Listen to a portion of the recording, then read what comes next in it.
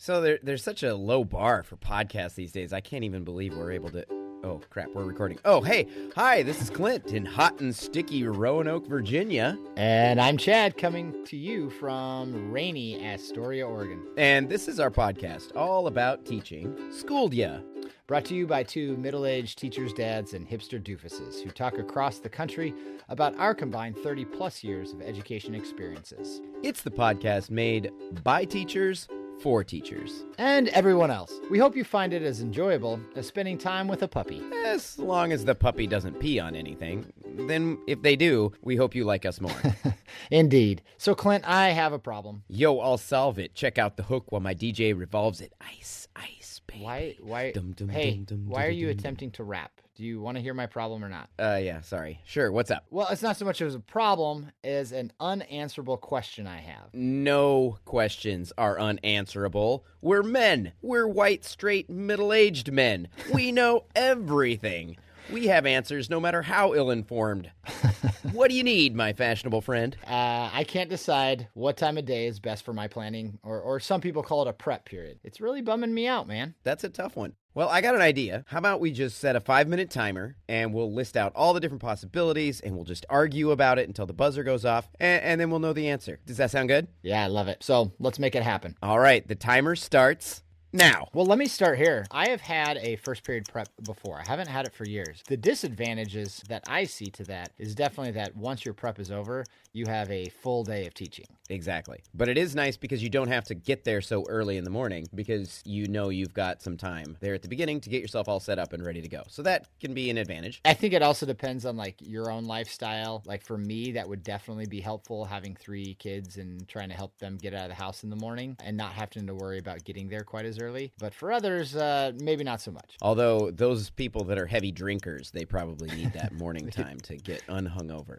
Oh, I thought you were going to say to have a few drinks. Oh, that could be it too. A little hair of the dog to get you through the day. Don't do that. We'll flip it on the other side. What about the end of the day? So actually, I am living some people's prep dream this semester with my prep being the last thing of the day. Ooh. Advantages, obviously, you get through the day and then you kind of have this moment to take a deep breath and kind of decompress earlier in the day than you would after school. It's like an early release every single day. That's kind of nice. And so far, I'm loving it. The disadvantage, because I've had this before in my teaching career, is a lot of times it's difficult to be as productive. I feel like my brain is totally mush by the end of the day, and I really can't get anything accomplished. Right, and really, you have to take advantage of all of that time if you want to, make it worth your while and alleviate some of the stress throughout the day. And so if you don't do it in the afternoon, then you have to come back in and you basically have to start all over. Let's talk about before or after lunch. How do you feel about a before lunch prep? I enjoy the extended time. So I guess this would kind of answer before or after lunch because you can, you have your prep period and then you have a 40 or 30-minute lunch tacked onto that. So you have that big block. But man, it's really hard to get back into the swing of things after such a long amount of time not teaching. At my school, it's a little different because one of our class periods is interrupted by lunch. Like you have some class, then you go to lunch, and then you come back to class. And I got to say, I really miss the 30-minute, 35-minute, 40-minute lunch. I get 25 minutes to scarf my food, and I'm back to work. Man, that must go fast. Yeah, it does. It does. But that means if you have a prep during the lunch block, you have quite a long amount of time to get things done. You kind of have an advantage over some of the other teachers. So that can be really helpful. However, I would find myself, because we have multiple lunch blocks, probably wasting a lot of time just walking around and talking to people who are on their lunch break because I'm a social butterfly. So I don't really like it before lunch as much for some of those reasons or during that lunch block. But I'm going to say my favorite is when it is right after lunch. I like that advantage of getting to digest a little bit and then process what you need to do for that last little bit of the end of the day. It kind of gives me a chance to recharge and get going. Now, I want to bring this up too, Clint. I mean, I think we've talked about kind of the different time frames, but there's a couple other factors that really play into a good prep. One of them is how that prep time falls within your schedule of classes. So, for example, if you have a prep between 2 similar classes, it doesn't help you out as much because you've already had to teach that class once, and then having the prep time in between it, you're not necessarily taking advantage of that time to prep for the next class. So sometimes you have to think like a day or two ahead, which is sometimes just really difficult for me to do. You have to be really organized in order to make your prep work well for you, which I am not. I'm just not a very organized person, so that doesn't work out. Obviously, on the flip side, if you have a prep right before like a single class that you teach, Yes. or a class that requires a little bit more planning, it's really nice to be able to come in during the day and say, I don't need to worry about that right now. I have that prep time right before I teach that class. I'll deal with it then. One more thing too, and I know you and I have kind of reaped these benefits before, but having a prep at the same time as a colleague that you enjoy having conversations with can be a blessing and a curse. Yes. It's nice for collaboration. It's terrible for getting anything done. Absolutely. I've kind of thrown in my 2 cents. I think that it's the right after lunch prep. What's your favorite? Clint, I'm going to have to go with the end of the day. All right. So we like it more in the afternoon time. Yes. That is the answer. So everyone out there trying to figure it out, afternoon. We found the right answer. We are correct because we are men. Of course, we're kidding. Yeah, our position in society as middle-aged white dudes is no indication that we know anything other than how to make a passably decent podcast. But we're pretty sure we're right on this one. Just trust us. And now a word from our sponsor, Perfect Pens. Did you know a recent study found that 99% of office workers were dissatisfied with their current writing implement? Why is it so hard to find the right pen? They're either too thick or too thin, they smear or smudge, won't write upside down, or just run out of ink too quickly. It seems when you find a pen that can write on any surface, it doesn't come in the color you want, or the pen that writes in the rain bleeds through every paper you write on. Well, the people at Hawkins National Laboratory have a solution for you. Yep, the Perfect Pen.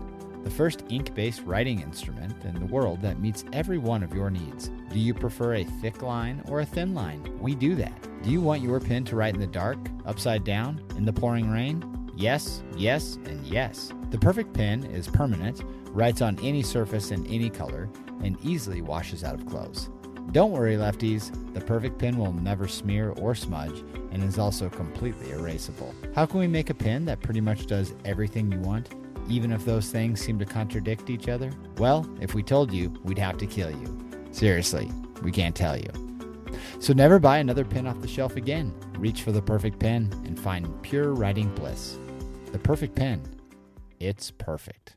Welcome back. For our second segment of the show, we wanted to talk about hacking. I don't know how to do that. I only use my computer for its intended purposes, word processing and enhancing my personal brand on Instagram. Oh, no. Not computer hacking, life hacking. Oh. Or more specifically, teacher life hacking. Oh, yeah, like little tricks, to make a teacher's life easier, right? That's more my style. I figured you love style. My first hack is really simple, and it does involve computers. That is just unsubscribing to all spam email. As soon as it comes in, I immediately find the unsubscribe button and click it off. I only started doing that this year, and it has changed my life. It is so nice to not have to sort through all the dumb spam all the time. Love it. That's a good one. So mine here is batch printing. Now, this was a suggestion from a colleague, but what she does is sometimes it's really hard to find time for an open space for a copy machine. So she plans all her printing the week in advance, and she goes in and does all her printing at one time, or copying, I guess I should say, at one time, and gets it done. Oh, that's a good idea. Something else that I like to do is having students correct assignments, especially like reading quizzes or whatever else. I put colored pencils out. They each get a colored pencil. They switch their stuff, and then they grade those things for each other, and it makes it go a lot faster. Kind of along those same lines, a lot of times I will do team quizzes. In our classes, we do a lot of collaborative work anyway, and so what I do is every kid gets a quiz. I go to each group, I roll a die, which allows me to select one quiz from the group, and I grade that for everyone in the group, and it adds to the collaboration, but it also reduces my grading by half, depending on the size of the groups, or even more. One of the things I like to do also with quizzes and grading is I use them more as a formative assessment than as a summative assessment. So I make it so that sometimes they don't get graded. And I've done that in a variety of ways. One way is I have some magnetic darts, and I just draw a target on the whiteboard, and I have a kid volunteer. You grade it, you don't grade it, or everyone gets 100%. So I've done that before. I have a magic 8-ball, and sometimes we do a little magic 8-ball seance and figure out whether or not we're going to grade it. And I also have an enormous coin that I like to flip sometimes, just to kind of keep it up in the air, but also reduce how much my grading load is. And kids kind of like that too. Yeah, they do. They get really excited. Yeah, the randomness of it. This may seem obvious to a lot of people, but I think it's important to, and most systems have this ability now, but make sure that you are syncing your inbox with your calendar. We use Google Docs at our school, and make sure those are all synced together so that you're not missing IEP meetings and other important and things like that. Speaking of syncing, I'm at a school where Google Docs doesn't exist, but I like using Google stuff. So it doesn't really apply as much to me. I have a personal account that I use for school, like a separate account, and create all my work on there. However, if somebody had a school account, if someday you leave, if you've created all of your work on that school Google account, it will all disappear. So something that I recently saw on Twitter was that you should make a personal Google account and then share everything that you make into your school one. And that way you still have access to it if you ever leave. That's brilliant. Actually, when I went into administration, I lost a bunch of my teaching stuff and I'm sad. Yeah, when I moved out here, I had to download it all into Word and then re-uploaded it, and it was really frustrating. I wish I would have known that 4 years ago. One huge one for me is using colored paper to help stay organized and not to be wasteful with it, but there's a lot of things that my kids use, my students use, that it's so much easier to say, pick up the yellow sheet, or don't forget you got to turn in the pink sheet, or even just separating different like exams. It's really helpful for me to use colored paper. It's kind of limited in our school, so we have to be careful about it, but I try to use it as much as I can. Yeah, I think using that for things that students have to hang on to for a long period of time can really, really help. If all you have to do is say, get out your yellow sheet instead of explaining what the actual assignment is. That just makes it faster for them. Going along with that, I teach freshmen primarily right now, and they are irresponsible. They're not very good at keeping track of things. In fact, I'm pretty irresponsible. I have a hard time keeping track of things. So one of the things that I have started doing is having freshman folders where I just have a stack of folders in the back of the room. They're all organized by the different class period, and I can just pull those out and have them grab their stuff. And then when they're working on an assignment, when they're done with it, they can just stick it inside there. And then I just flip through all the folders and check grades. And that makes it a little easier for me and easier for them. Even if they're absent on the day when it's turned in, it's still in their folder so that if it's a long-term project, whatever they have done, I can still assess. The other nice thing about having those folders is you can use them as a seating chart. You can just put the folders out in the desks wherever you want them to be and find your folder. That's where you're sitting today. It's just easy to flip around a seating chart almost instantly. Kind of along the same line as the folders, I have a class that is an algebra support class. So it's kind of a study help class for students in my other algebra classes. And it's essentially graded on participation and effort for each day. And so one thing I've done with their folders is they also evaluate themselves on a daily basis and essentially give themselves their grade. I obviously check it to make sure that they're, being honest and we have conversations if we need to, but they're doing a lot of the work for their grading and even calculating it at the end of each week and things like that. And that saves a lot of time. A lot of these are about keeping up on grading because grading is just a pain. It's a booger. Another one that I just thought of is sometimes I will walk around with a clipboard with everybody's name while they are working. And if it's an assignment where it's more of a check to see that they did it instead of a check to make sure that everything was 100% right, because it's, sometimes you have those assignments where it's the process that matters. And if you have that, you can walk around and actually assess them during the class period. You can still answer questions for students and all of that. And if you don't get to some people, you still have their assignments turned in. But it does make it easy to check on things and just make sure that everything is organized that way. It's a lot faster to put it in that way. I do stamp sheets rather than having kids turn in work. They keep the work. I want them to keep the work because it's important for them to have it, not me. And then at the end of each week, they just turn in a little half sheet. And it just helps me reduce the clutter on my desk because I know it's a little bit difficult for you as an English teacher to, you got to take papers and stuff. But if I can have less turned in stuff from kids on my desk, it's probably better. Well, and those stamps are actually really helpful. I do something similar, especially with notes. It's a way to make sure that kids are taking the notes that they need to take without having to collect them. And they're excited to get the stamp. You don't even have to, it doesn't even have to be part of a grade. They just want the stamp or a sticker or something. So it gives them a little bit of external motivation and it costs you nothing. So it's a nice way to do it. One that I discovered last year that helps me out a ton is just keeping my inbox and my email clean is you can set it up so that all read emails drop to a different section. They don't disappear. They're just in a lower part of the screen and all unread emails stay at the top. I don't know if this is obvious for everyone else and I'm just like really far behind, but that helps me a ton because all I get when I open up my email is everything that's been unread so far. And then if I want to search through things that have been read, it's just right below there. But it really helps me just stay on top of emails and not miss anything. Yeah, that's a good idea because sometimes you can miss something and it will get buried down in the bottom of stuff and you'll go back and be like, oh, this was like 6 pages ago. I have Outlook at my school and there's a little button off to the side that you can click unread and it will pop all of those unread ones up to the top.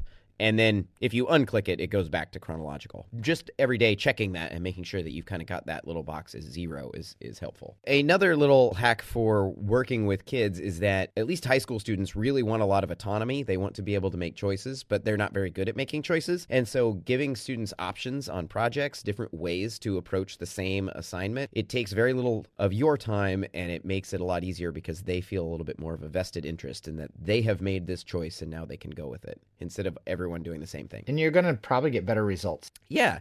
And it's going to be a lot less boring because there's nothing worse than assigning one essay. I don't know. Maybe there's other things worse, like, I don't know, splinters under your fingernails.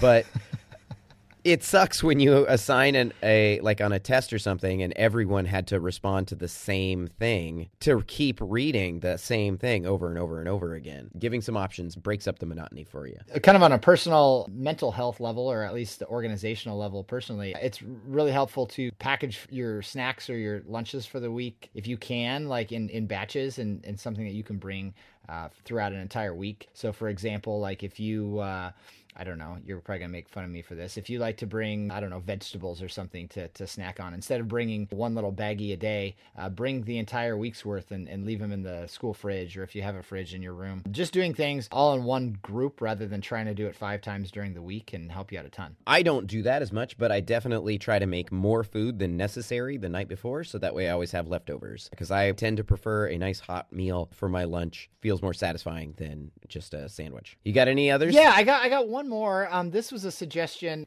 because I know as high school teachers, sometimes some of our things are more high school teacher centric, but this was a suggestion I had from my lovely mother, who was an elementary teacher for many years. And she said that she assigned students a number at the beginning of the year, and they learned that number was theirs. And so much of the organizational things that they did, instead of being based on their name, my mom just thought of everyone as a number. It's much like prison.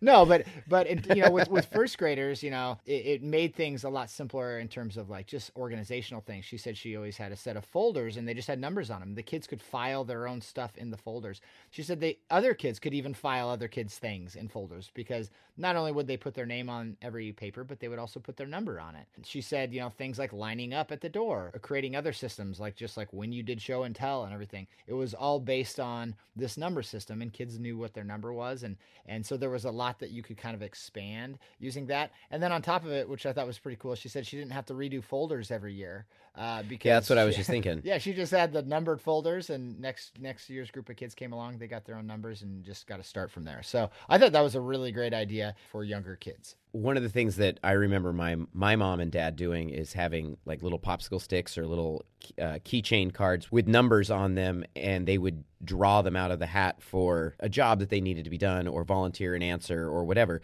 And just having numbers on there, you can reuse them over and over and over again, like you said, with the folders. So yeah, I think that's a good idea. It doesn't work so well with 150 kids that you got in high school, but it works great for elementary. And I would guess it wouldn't take long to know each kid's number as the teacher, to learn each kid's number pretty quickly. One final one for me is when you are having your planning period, like we discussed at the beginning, if you have a friend that is always hanging out with you, it can be hard to get anything done. Something that I have discovered is that if you just turn your lights off and sit somewhere where no one can see you, they peek in your door and they go, oh, nobody's there, and they move on, and you don't get bothered so much and you get stuff done. Just those lights off is a good cue to people, like, hey, he's busy. I don't think you need to feel bad about that or feel like you're being rude. I think an open door with lights on is kind of, unfortunately, an open invitation for people to pop in. I think everyone respects that. I certainly don't knock on doors and try to pound on doors when the lights are off in there. So absolutely. Hey, what teaching hacks do you have? Let us know by posting on our Facebook page or Twitter at SchoolJaPod. And now another word from Perfect Pens. Hi, this is Clint Hill from the hit podcast Schooled Ya. As a teacher, it is annoying having to go through so many pens and markers throughout the day.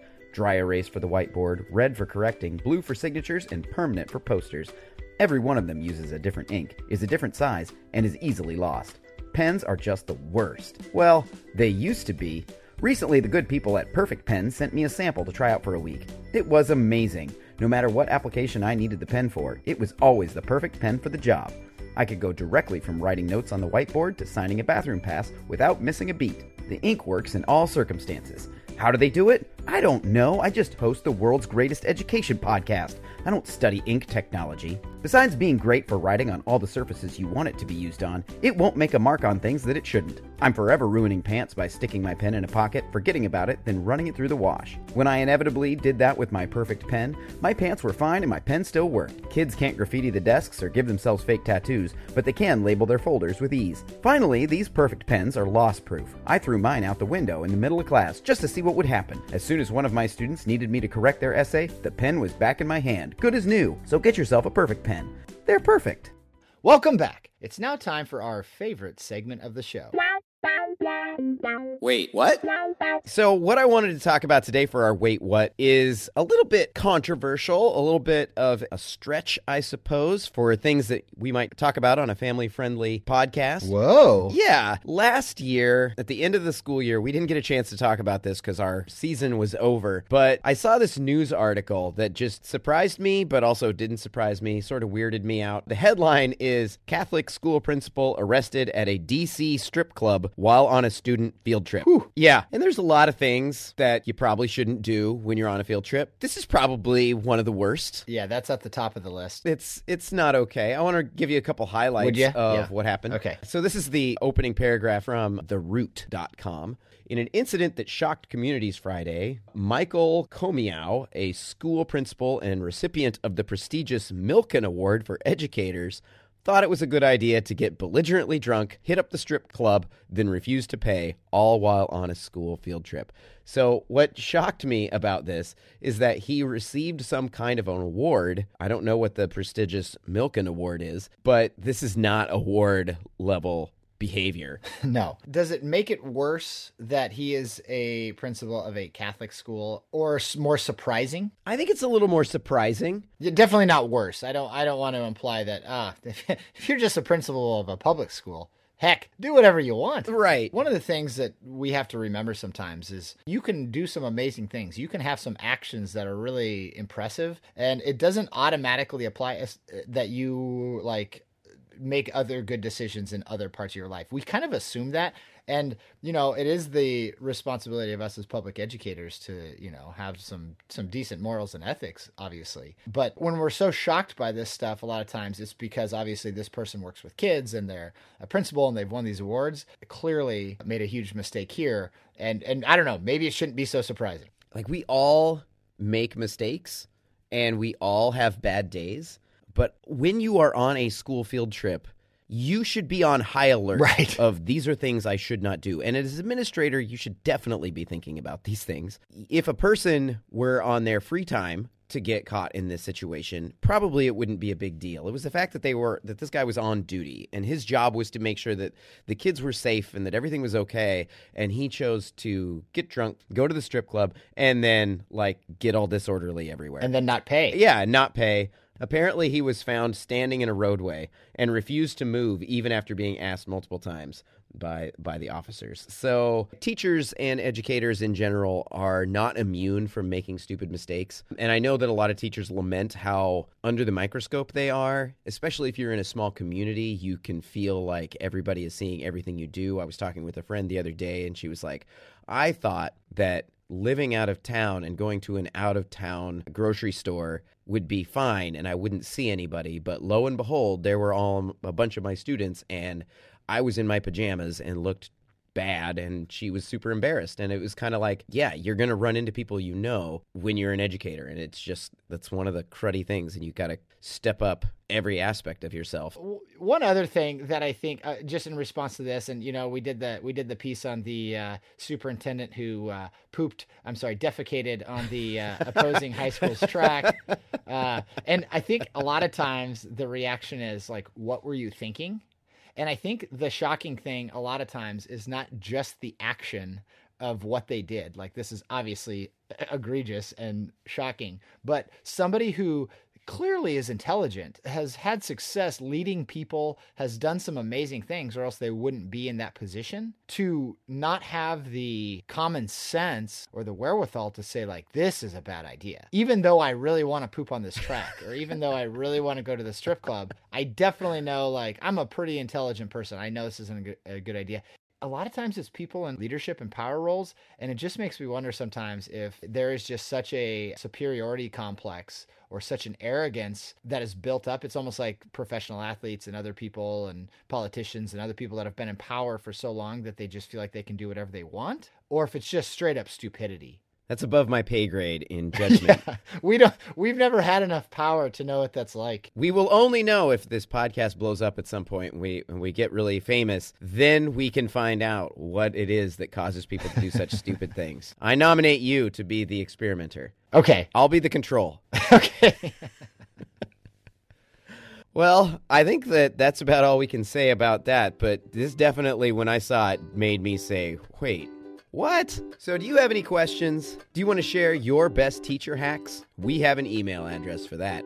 Contact us at schooljapodcast@gmail.com. You can follow me on Twitter at @CHillAstoria. You can also find me on Instagram at Chatterboxes and at my web store, chatterboxes.com. And don't forget about our website, schooljapod.com. And don't forget, all our sponsors are fake. And as always, a big shout out to my wife, Nikki, for our wonderful theme song. And if you liked what you heard, please subscribe. And don't forget to give us a quick rating and review on Apple Podcasts. It really helps other people find us.